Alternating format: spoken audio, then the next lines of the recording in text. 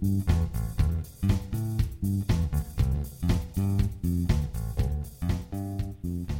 Behind the Prosers, I'm back. It's episode 34 of Behind the Pros. Thank you for rocking with me. We're going into the second year of the show.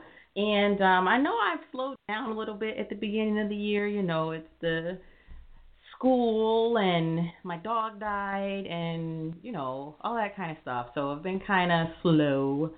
But nevertheless, I still do have some good shows lined up for you, including today's episode featuring a new essayist who has landed some pretty good clips over the last year or so. And so we'll talk to her. Her name is Elana Rabinowitz. And also on my check-in, I know I've been telling you about my chunks. I'm still working on chunks of 20, and I'm almost done with the second chunk. Not the second chunk, but I'm almost done with this chunk of 20. I've got one more to go. This chunk has been kind of depressing, though, because I've sent about 19 things out, and I think I haven't gotten any acceptances from those 19 yet. I've one possible.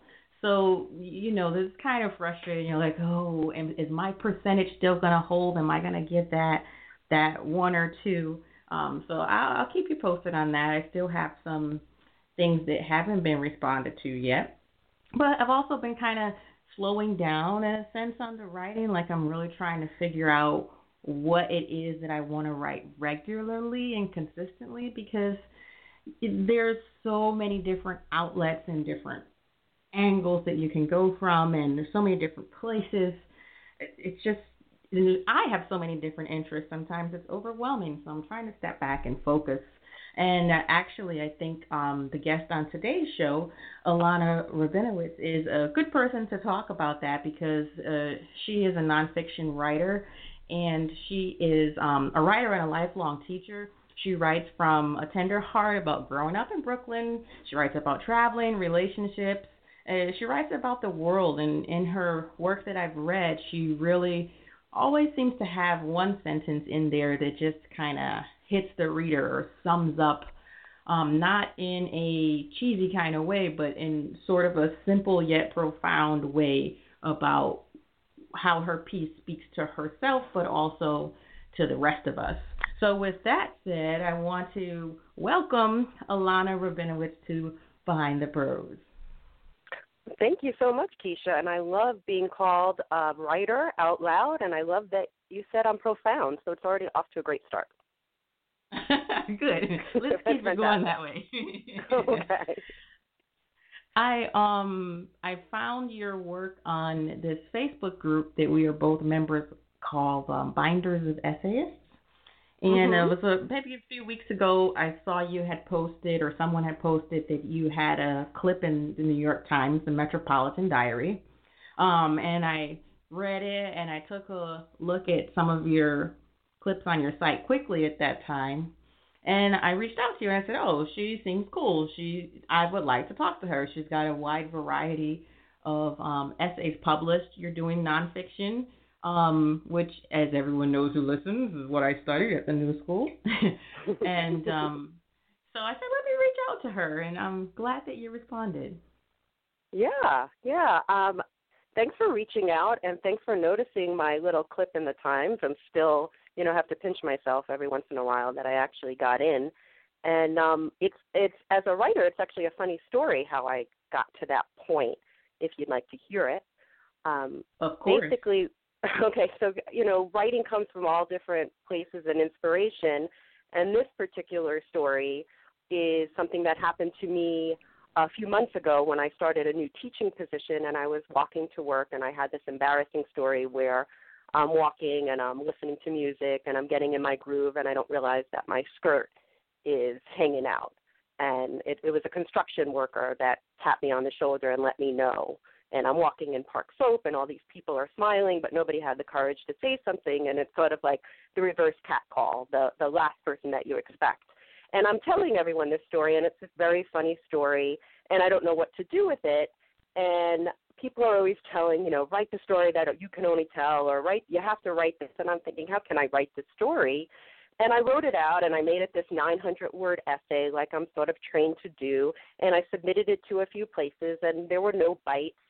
But I've had this happen a few times with some of my major publications where I've sent it to one editor, and they kindly wrote back. And this particular piece I sent to an editor at the Gothamist because I thought it was very New York, and he wrote back the nicest email, and he just said, that's not really what we're looking for, but have you thought about the New York Times Metro Diary, and here's the link to their site.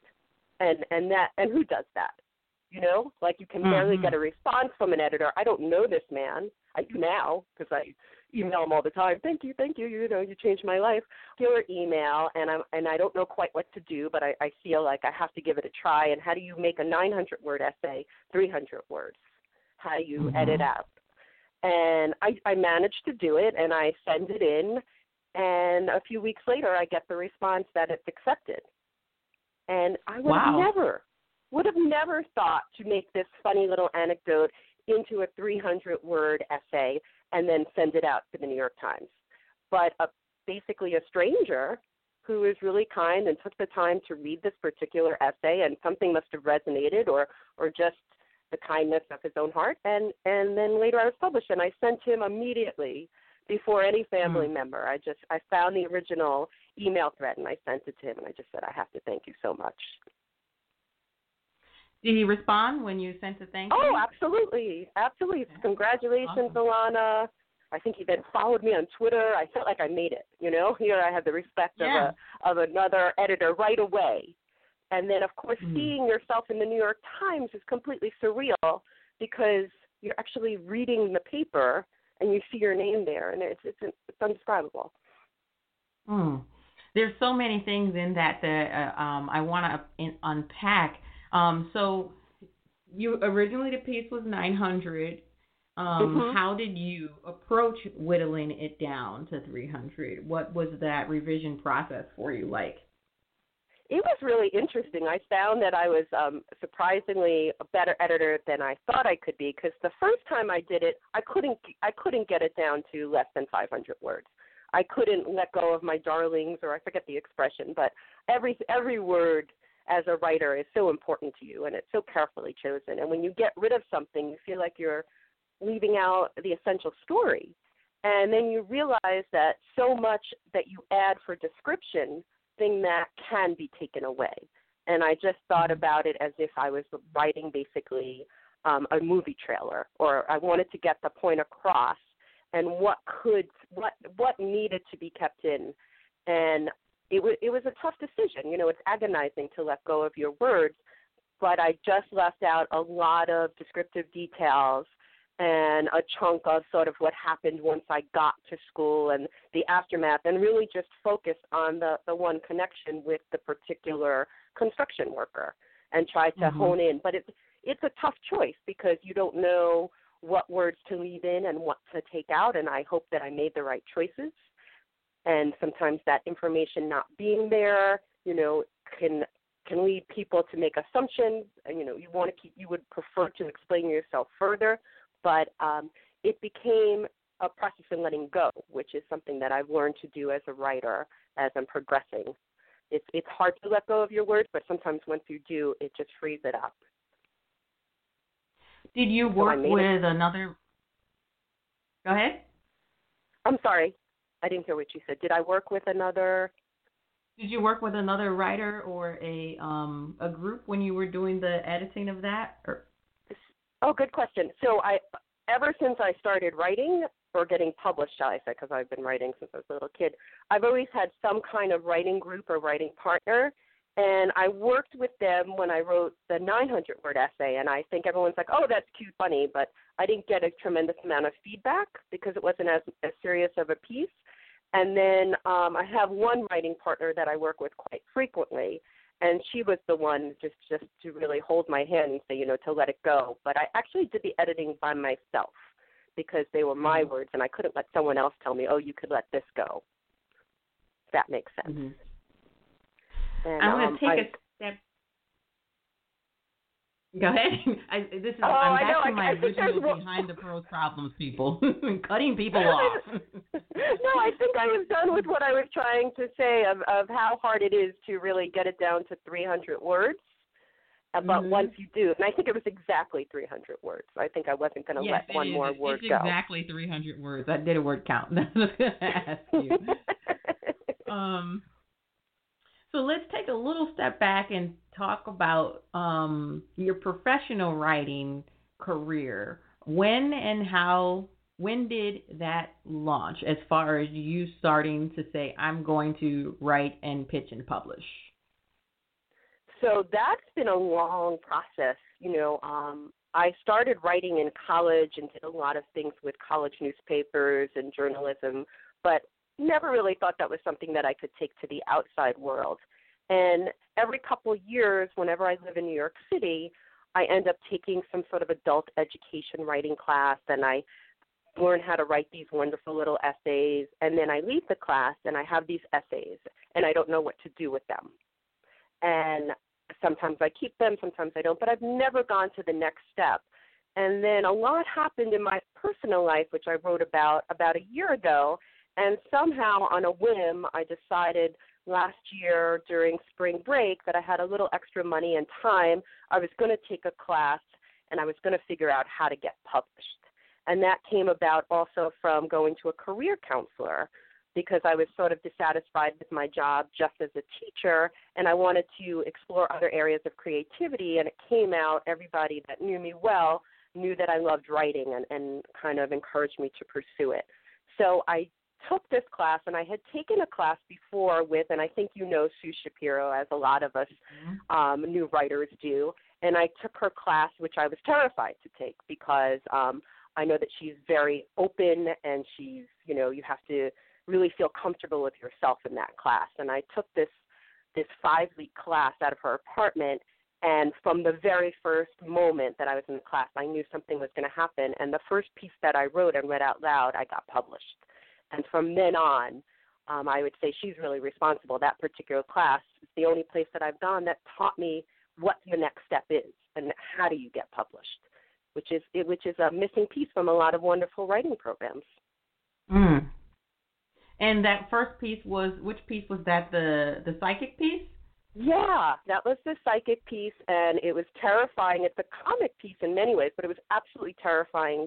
I chose to write it, and I chose to read it in the middle of class, and I had to stop in the middle of class and have someone else read it because I began to well up from the emotion, and I didn't know how to get it published, and Sue would email me and just help me. She really wanted it published herself. She really felt for me with that particular piece, and we would just brainstorm together, and I finally got it published. And ironically, shortly thereafter, a friend of a friend looked at it, and he's actually considering making it a short film. So you can't get any better results than that. I mean, that's sort of the dream. I'm like, my crazy life is suddenly interesting to a filmmaker, and that's fantastic as well. Mm. So you never know what can come out when you reveal yourself. And you seem to do that with art and skill, I would say. Thank you. It doesn't seem like what's the word I'm looking for? It seems focused in a way, the way that you share, the way that you write, and when we get further into some more of the pieces themselves, I'll point out some of the things. So that was about, 2 years ago, you said, when you started actually, you took the class with Sue and everything? I took the class last April, so almost a year ago. This process is less than a year old. Oh, yeah, because 2015 was just last year. I feel like it's 2 years ago.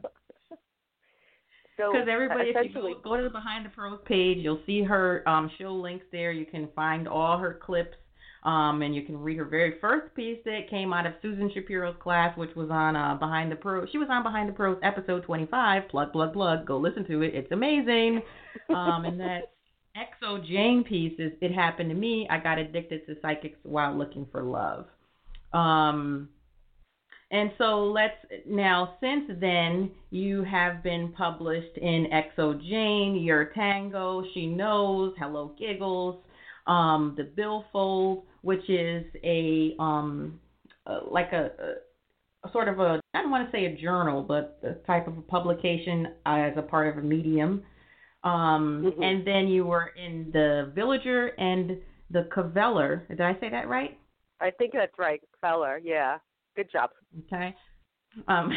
We'll talk about that. So let me go back to my little notes here. Sure. Let's go back to the Metropolitan Diary piece. And you said you whittled it down to 300 and you sent them, and then within a few weeks back, they they responded to you. What was that interaction like? That they want you to do any edits or? It was a bizarre interaction because, usually you have sort of an intimate relationship with the editor, and this was, there was an editor involved, but it was more form letter, like, we are considering using your piece, we're just ensuring that you haven't published it elsewhere. It still wasn't 100% sure that they were going to use it. It just seemed like they were considering it. And then when they finally decided on it, there was some small editing. They had a question about, I think I said something about a Pacific Arts project, and they wanted to make sure that that was the correct building. What the editing did not catch, which will be my claim to fame, is that the name Biggie Smalls was spelled incorrectly. And that became sort of an interesting second part of it, because then they had to have a retraction saying the name wrong, and that became sort of this comical thing going around the web. So I that's my first piece in the New York Times, and there's a typo. So there you go. I saw that at the bottom of the article. I was like, what in the world? That got more play than the original article, I think. But it was a small piece, and it was a special piece, but it was chock full of a lot of different things as well. And that's what I'm learning too, that you can fit a lot into a small space. And you did, and the piece is called Courtesy in a Hard Hat. Did you come up with that title, or did they? They came up with that title, and that was one of the few interactions they did have. They said, did he wear a hard hat? And they said, we think it would make a good title. And I said, I believe he did. I recall him wearing a hard hat. What was your title before? Something like An Unlikely Hero, or a construction worker hero, something with the idea of a hero and it sort of being ironic. Forget the exact title. When you were working on this to get it down to the 300, did you go and read some of the other Metropolitan Diary pieces? I did go and read some of their pieces, and very few of them were more than a couple, very few of them were that big. So I got nervous. I thought, the first time I got it down to like 500, and now I got down to 300, and most of them were just these poignant little noticings, or maybe one or two sentences, really like almost haikus of New York City. And I got nervous because I thought, oh, mine's so big. All of a sudden 300 words seemed enormous, and what were they going to do with it? But I didn't change the flavor of what I wrote. I just had to go with my gut that they chose it for a reason, and it was my voice and my peculiar story. And I was nervous that they were going to make it shorter, and they didn't. They really kept it as is. But if you go ahead. Oh, it's the cutoff moment. So if I'm reading the other ones, they can be completely these beautiful, poignant pieces, and also just hysterically funny things that they overhear. Not as many stories. So I was surprised that they let almost a full story get in there, and it was one of the first ones on the page. So that was thrilling for me. So in that piece, you have a scene, you have backstory, you have return to the present scene, and then it does do a lot within that 300 words, not 300 pages. It does. But now that you say your original title is kind of makes sense, because when I was writing it, I had took a note, and then I was gonna. So one of the notes that I took was, I said, the first two graphs kind of set up the conflict with construction workers, or the history of walking down the street and being harassed, and like just kind of putting on your earbuds and not wanting to be bothered. And so it sets up this kind of potential anxiety in the reader. that we think something bad is going to happen. And then I was going to ask you if that was intentional, but then when I went back and looked at the title, I was like, oh, well, no, the title kind of tells us what happens. But now that you say your original title, which was like an unexpected, I'm badly paraphrasing what you said, but it wasn't like as overt as the one that the editors picked. It makes sense the way I read how it's right, laid because that's out. the way the original story was going, that it was sort of building up, kind of bringing you back to my upbringing in New York and what I had gone through and just the anxiety that I would feel. And then now, I mean, that's like my favorite block to walk by. And I do still look for that man. I honestly do. Just to say thank you. So when you write, do you have a special writer's area, like where you, a special writer's area or time? I know everybody has. I always feel like a special kind of writer because, one, my schedule is so different because I am a full-time teacher, full-time Department of Ed, public school, middle school teacher, very demanding job.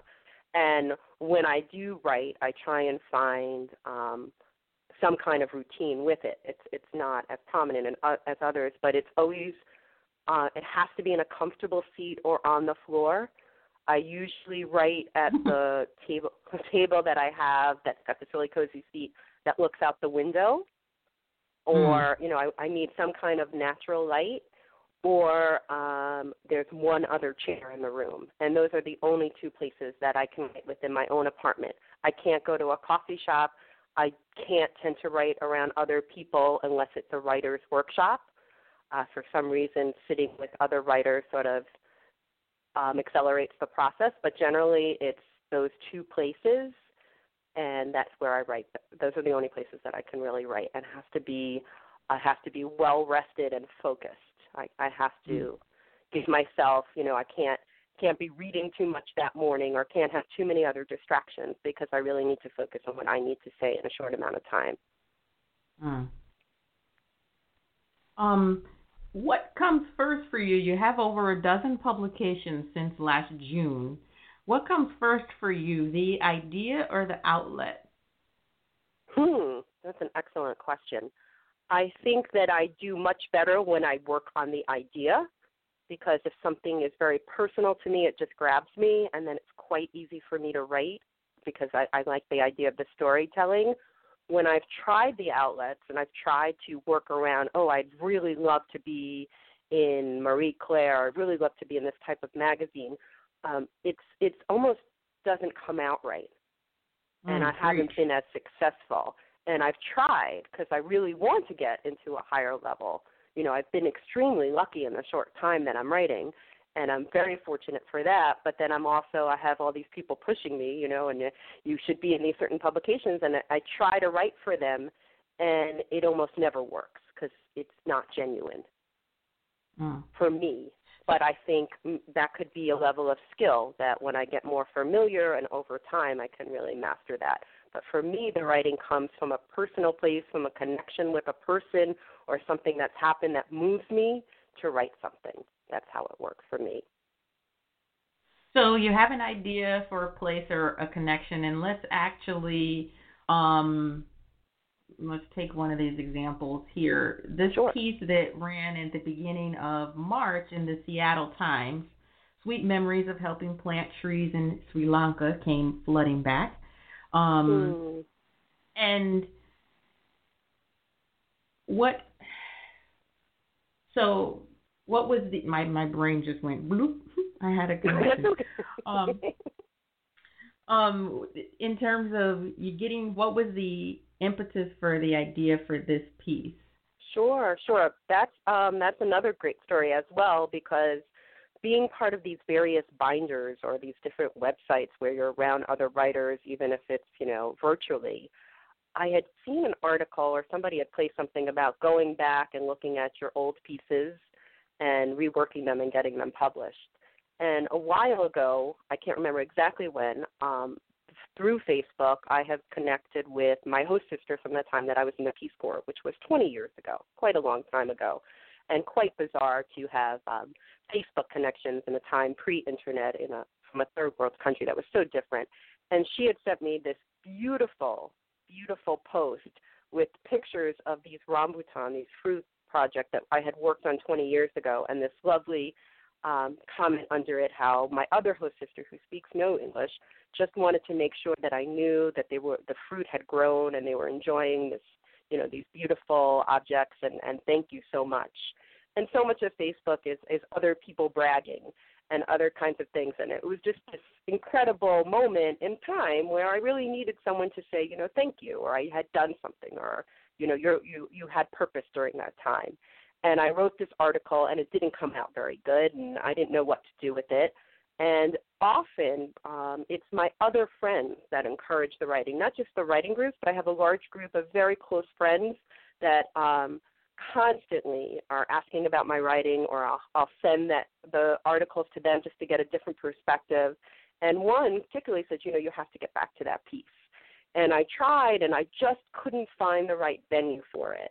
And I said, finally I was looking and trying all these New York venues, but it's really a story about trees and nature. And I thought, Seattle will take it. I'd gone to Seattle last summer. I had such a wonderful experience. And they took it the next day. And the editor there was one of the nicest editors I've ever worked with. I can't think of one editor that I don't adore now. I feel like I've made these acquaintances / friends. I mean, he was so polite and so excited by the article, and particularly said, we don't even really take people from out of state, but, that I was so moved by this piece, and it's such a great piece, and it was just really a pleasure to work with. And he even followed up after the piece to say what a great read it was. And it was such a great experience to be chosen. The New York Times is obviously incredible, but I feel like, it felt that much more special that I wasn't living in the area, and still my word somehow resonated for them. That's beautiful. That's actually one of the questions that I had. What made you Seattle Times? Like, how did you get there? What about the audience or topic? And so that's a perfect thing, I think, that people can learn to, all right, think about, audience and who might want, who might want what you have, and don't think about just your sort of circle, like either New York area or whatever. That's so important, because since I've started this class, I now have a list of, I make a spreadsheet and I add to it every day, and I'm constantly researching different places to send articles to, and every op-ed, and it's really important. So you had asked me earlier, I don't necessarily write for the Seattle Times, but when you're thinking about who will take it, it really has to make sense. It has to go to a place that wants it, just like anything that you do, really. You have to focus on what you have the best shot. And it doesn't mean not to try for certain other publications, because they were not my first choice. But when it is the right fit, they do respond kind of quickly, which is great, if they respond at all. Well, and that's my thing. I think when you send to outlets today, I feel like if they don't get back to you in a week, if it's like a newspaper or something, well, I mean, that's not necessarily true, because I guess the Times does say, oh, we'll get back to you in 3 weeks or in something if you can expect not to hear from us. But I think for the most part, when people want something, they kind of respond quickly. I don't know, maybe that's a stereotype on my part, but. Well, especially this was considered an op-ed piece, so they tend to go kind of quickly. But yeah, it is amazing when you get the email the same day. You think, what have I done right? That's offensive. The opening quote on that piece, did you pick the quote for that? That's so funny that you noticed that, because that's another thing that Sue is always talking about in her class. It's a timely lead, a great lead, and I couldn't come up with a good lead, and I think that was what was making the story kind of lag. I couldn't think of how to segue into it, and somewhere, I didn't look for it, somebody had posted this quote, and I was like, are you kidding? This is a real quote? 20 years ago, the best time to plant a tree is 20 years ago. And I was like, then the story takes place 20 years ago about trees, and it just works so seamlessly, I had to use it. Yeah, that's the exact note that I have. That's the exact note that I have. The quote transitions seamlessly into the first line, and it almost feels like you couldn't have written this story any other time based on that quote, at least. Isn't it amazing? And the quote came afterwards. So I do think there is something for sitting on a piece, or, it's sort of, I wasn't looking for it. So it's sort of that same concept of when you're not pushing it, because I tried a million different ways to start it and nothing seemed genuine.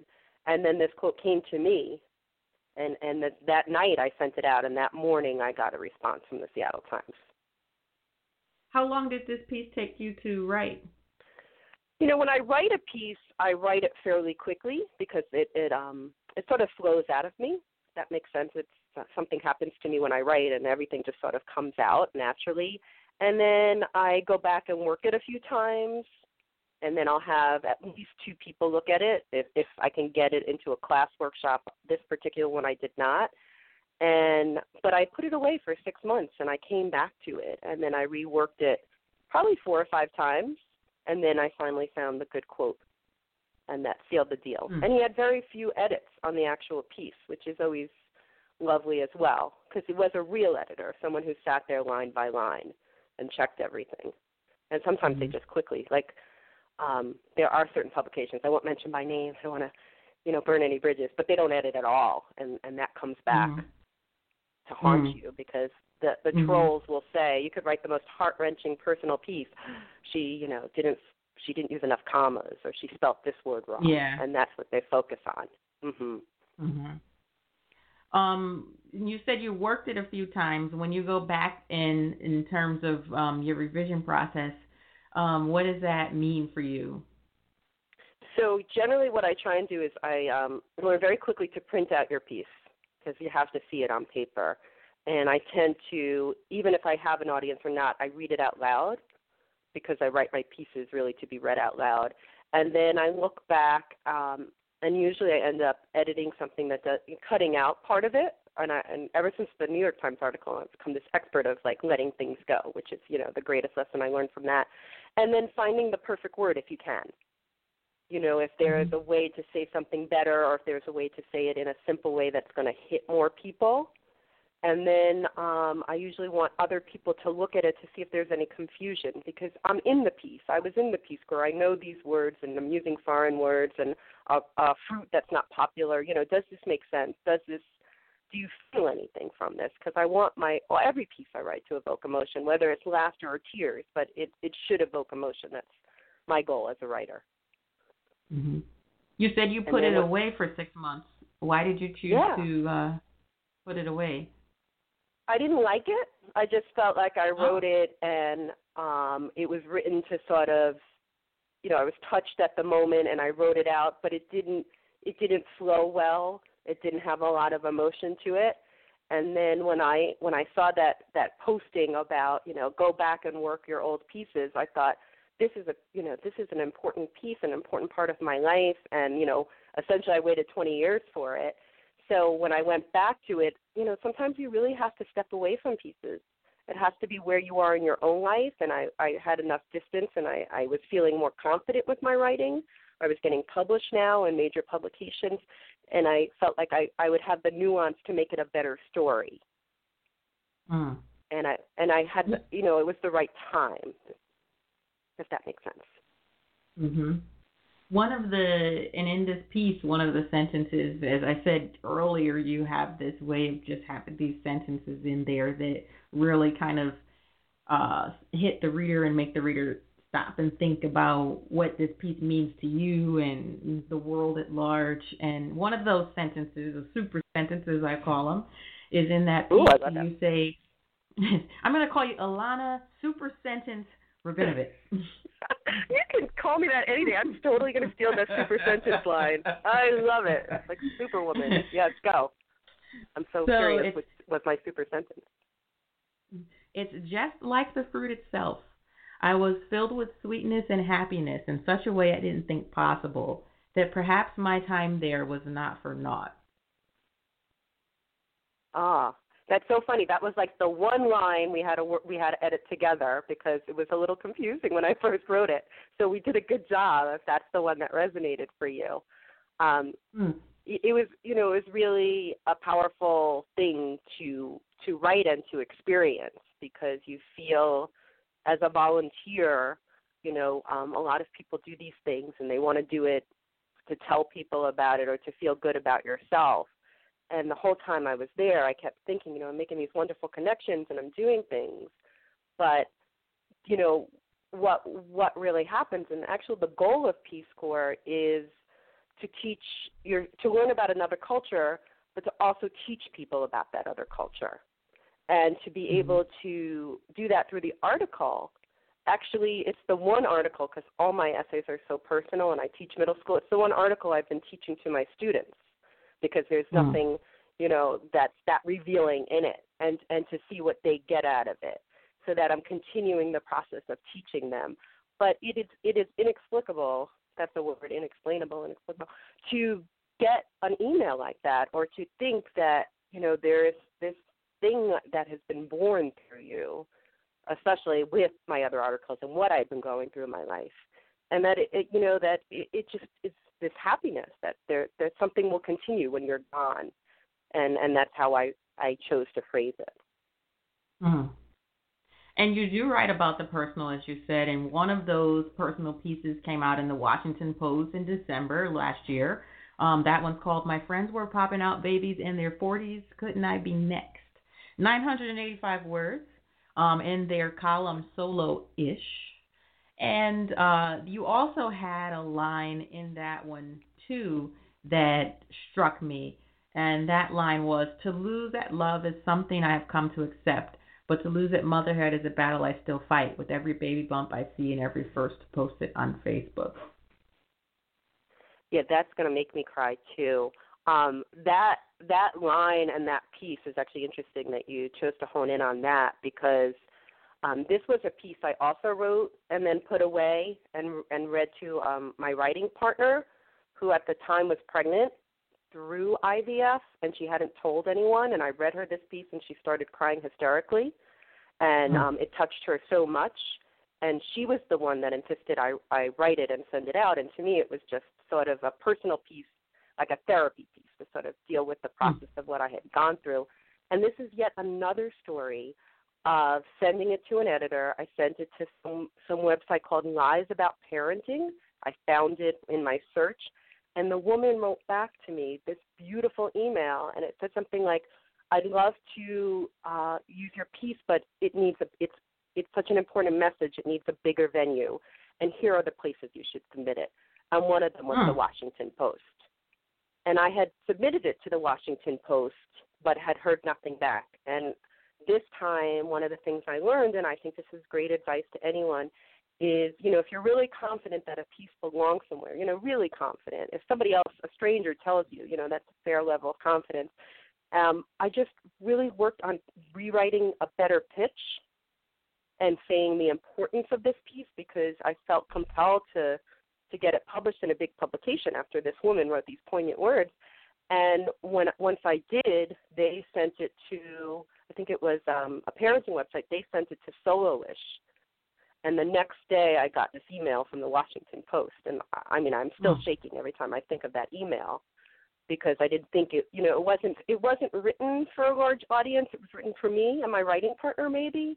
And the impact that it had on them made me realize it needed to be in a bigger venue. And once it was out there, which was very difficult for me to reveal myself in that way, I have never received so many emails from people all over the world, people from New Zealand saying they were rooting for me, relatives, so many men that I knew that had similar issues within their own relationships, just so many people wanting to talk about this subject. I realized, and I had to thank this woman at, this little website, just for basically changing my life. And hopefully the life of somebody else who was considering fertility and didn't know enough about it at an early enough age. But to go back to your specific, because I think I went off topic, it's a very emotional time. And I went back, and that line and that section was rewritten later when I had a little distance again.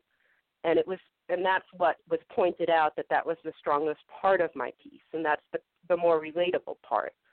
And that wasn't there at the beginning, because I wasn't as honest with myself at the time of writing it. It was still so new. This just happened, And when I had just that small distance from it, I was able to be more honest in my writing.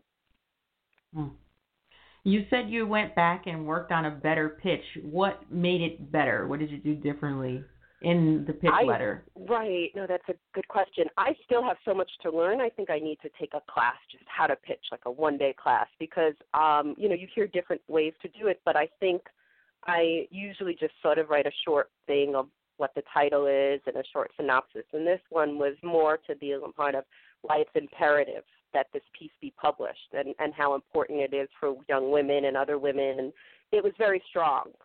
And the other pieces the other pitches were more just, a summary. And this one was saying, like, you have to publish this, essentially.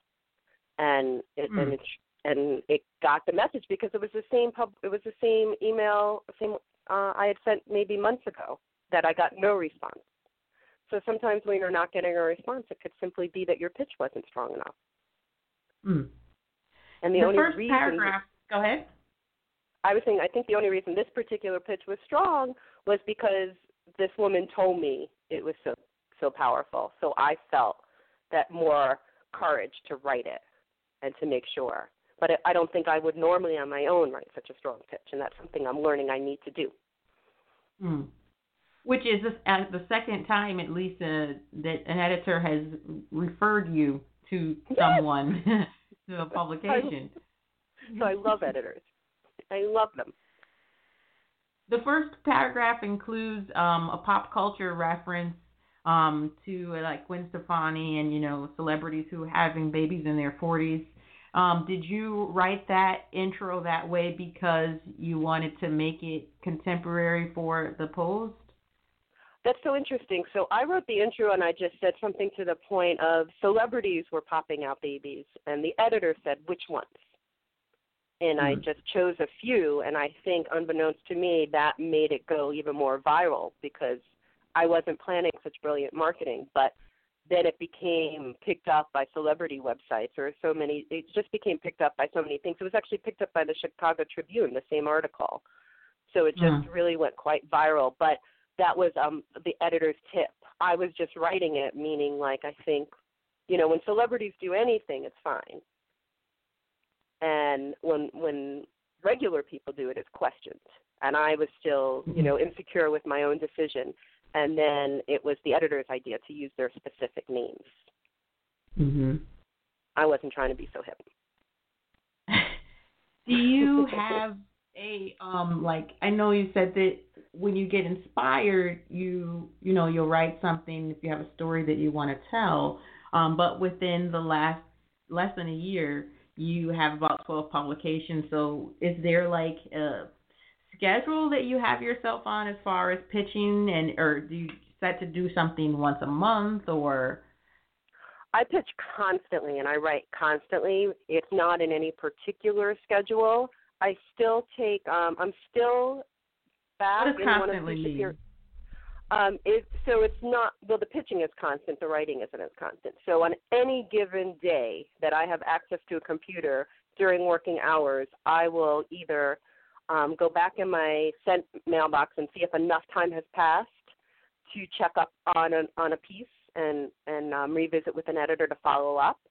Or if there is something that I feel, they're not picking up, can I send it to now another publication? So it might be the same piece that I'm just continuing, because I'm relentless. I'm not giving up. And I think that's why I've had the success I've had with the numbers, because some people just get, they take it really personally. And I can't afford that. So I'm just like, okay, they didn't want it, their loss. So many people said no to the Washington Post piece. And so I now learn that it's just like what I had said earlier. It's finding the right venue. And then I'm taking classes still. So I'm taking a class at the New School with Sue, the journalism class. And so I have to write at least weekly for that. And most of that comes on the weekends, because during the week it's harder. So during the week I'm usually sending out pitches, maybe doing some quick editing, but it's constant. It's, I think some editors are ready to kill me, so I have to set it back a little bit, because I just feel like I don't want to, if I wrote something, and especially if it's a timely piece, I have to make sure it gets out there in time and someone's looking at it. But I'm also getting better at knowing that these aren't the right publications, or you don't want to, keep sending to places that are not responding to you at all. Mm-hmm.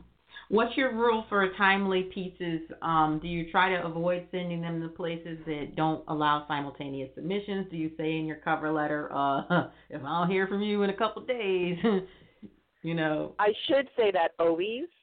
I should always say that, and sometimes I do, and sometimes I don't, and I do simultaneous submissions, and not on a timely piece, but I've had myself where I've been accepted to more than one, and I've learned my lesson, so I try and pace it. But with a timely piece, if I can, if I feel like it's not going to harm me, I'll let them know that I'm sending it out to multiple places, and I'm not sure. Some places I've emailed, they said, even for an online site, which you think that you don't need as much time prior, they've said, we need 6 weeks because I wanted to do a holiday piece. And I just did something about my accountant, which was this really cute piece, and I wanted to make sure it got out in time. And so I thought, right now, it just was published last week, I believe, but I didn't want to wait for a week or two right before because I thought that wasn't enough lead time. So I haven't figured out the nuance yet. I haven't done anything so last minute and had it accepted. But it's pretty hard to get things in on holidays, like high holidays, but I'm noticing other holidays, like if you can do a little something on Valentine's Day or this thing about tax season, it's not as highly done. I mean, Valentine's Day for sure, but the tax season, it's just trying to get it in before, trying to let the editors know. That's the best thing you can do, but sometimes I'm afraid if it's, a certain publication that I'm going to irritate a person by putting that. So maybe I'll just wait a day or two and then I'll send it somewhere else. Okay. And you said that, I don't think I finished my second cup of coffee this morning. You said that, no. My brain just had another part two. It's about the simultaneous submissions. At any rate, the New York Times when they sent you back the email, they said that, we want to check if you still, if it's still available. And I know they do say that, don't do. I know what the question was. The question was, what happened when you had the two pieces accepted at the same time? I know, that was so embarrassing, right? Was one of them a place that said no simultaneous submissions, and you kind of did it anyway? And how did you get out of that situation, and did the piece get published somewhere? Right. So I have to be careful with mentioning these were not, for example, if I pitch the New York Times or if I pitch the Washington Post, I only pitch them. But when it comes to some piece that's a little fluffier or a little bit lighter, I didn't think this piece was going to get published. It was about a dating thing. I sent it out late on a Sunday night after I met with my writing partner. And that same morning, 2 different places were like, we love it. And I didn't know what to do, so I just was honest and said, I'm new to writing. I didn't realize, I'd already sent it out. And they were fine with it because one of the I had published in both of them before, and I just chose I made my decision on which one. I think one paid more as well, and I did it that way. And then I learned that actually, I always thought it was, a good thing to do because I don't want to wait too long in between. But it taught me a valuable lesson that you have to pace it if you can, or if not. And I still I was still accepted afterwards for one of the places. So it hasn't harmed me. I tend to be honest. But I think at a certain level, you really have to pitch, and I'm starting to try and keep spreadsheets of who I'm sending and when, and doing the follow-up. But it's hard because you have to wait so long, and then the piece might lose interest. Well, last couple questions for you. Sure.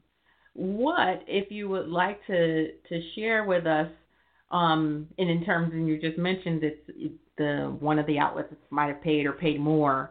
How has the income been from your freelancing that you've been doing? I know, obviously, we know that many outlets don't pay, but some of them do, and I think probably Times pays and Washington Post. Would you be willing to share with us any of your windfalls? Yes. Well, ideally, I would love to be a full-time freelance writer. and it does not pay very well, as we all know. And I don't think it's losing anything. The piece in the New York Times, they don't pay for the Metro Diaries. They pay for their other places. But I wasn't going to say no. Even the Seattle Times does not pay. And I asked him, and he said, well, I understand if you don't want to use us. And again, I said yes because of the publication itself. I make a point, unless it's a major publication. At this point, I don't do anything for free. A lot of the pieces pay from $25 to $150. I haven't made more than that on any particular piece. I'd love to. Then I could make different decisions. And I've been fairly successful in the pieces, but that's a choice you have to make as well. So I think forward, it'd be nice to get paid a little bit more, and then I could consider that going forward. But a lot of the pieces don't pay tremendously. Do you find out before you pitch a place that it's a paying outlet? Because I know sometimes that's not information that's on like their website. I mean, I research fairly well. A few times I've noticed I've been tricked a few times, and I haven't said yes yet. I did once get tricked. They published it. I'm not going to say who it was, and it wasn't paying, and there was no way I can get it back, and I wouldn't have said yes. But there were, because it was a very timely piece, and they sent it out right away. But there's a lot of times I'll send it to a magazine, and they'll send it to their online division, and I get this enthusiastic email, oh, we'd love to publish it. We can't pay, or there's something where they can't pay. And I'd love to be part of these websites, but I also feel this allegiance now to the freelancers, and I want writers to get paid more. And I know a lot of people don't even write for HuffPost because they don't pay their writers usually. And I'm trying to, even though I have another source of income, be united on that front, that at least I get something. And I have negotiated rates as well. And if I've written for more than one, I've asked for more money. I know I'm getting more experience. And, that's, I think, why the dream, if you can write for a magazine, they pay much more. So that is a goal I have for myself. And one of my last questions for you is, what do you think is a superpower you have that has enabled you to sort of just kind of hit the ground running and like amass all these great clips in the last less than a year? I love the superpower thing. I don't know what it is. I'd be curious to what others think. I would imagine it has something to do with where I am in my own life. Just being older and being more confident, going through a lot, has made it easier for me to care less about what I'm writing and just to speak my mind. But I think in my personality in general, I'm usually a person that says their opinions. And because I've spent so much time abroad and working with different cultures, I try and be really careful with the words that I choose. And maybe that comes out in my writing. That, usually what I say has more than one meaning, and it's only a certain person that can catch that. So you're one of them. Yay, Keisha. Well, thank you very much. I'm honored that I could be one of the ones to catch that. And I know that when I read your Metropolitan Diary piece, I was truly inspired by it. So I welcome you back anytime, and I wish you the best and best of luck. Thank you so much. This has been wonderful, and thank you for telling me that I have, super sentence power. I'm going to remember that forever. You're welcome. You're welcome. And, again, you're welcome back anytime, and I'm inspired by what you've done so far. I'm looking forward to what you will do in the future, and I know you're working on a memoir, so when you get that published, you can come back right here to Behind the Prose. Absolutely. Thank you so much for having me. You're welcome. Thank you, Elana Rabinowitz. Okay. And that Bye-bye. brings us to another end of Behind the Prose, episode 34. On deck coming up, I have an interview with Judith Ortiz-Cofer. We're going to follow up with Eric Deckers, and I'm reading Kim Brooks' novel, The House Guest. Yeah, it's coming out on April 12th, I think. right around there. So make sure that you are ready to go to Barnes & Noble or wherever you get your books from and pick that up.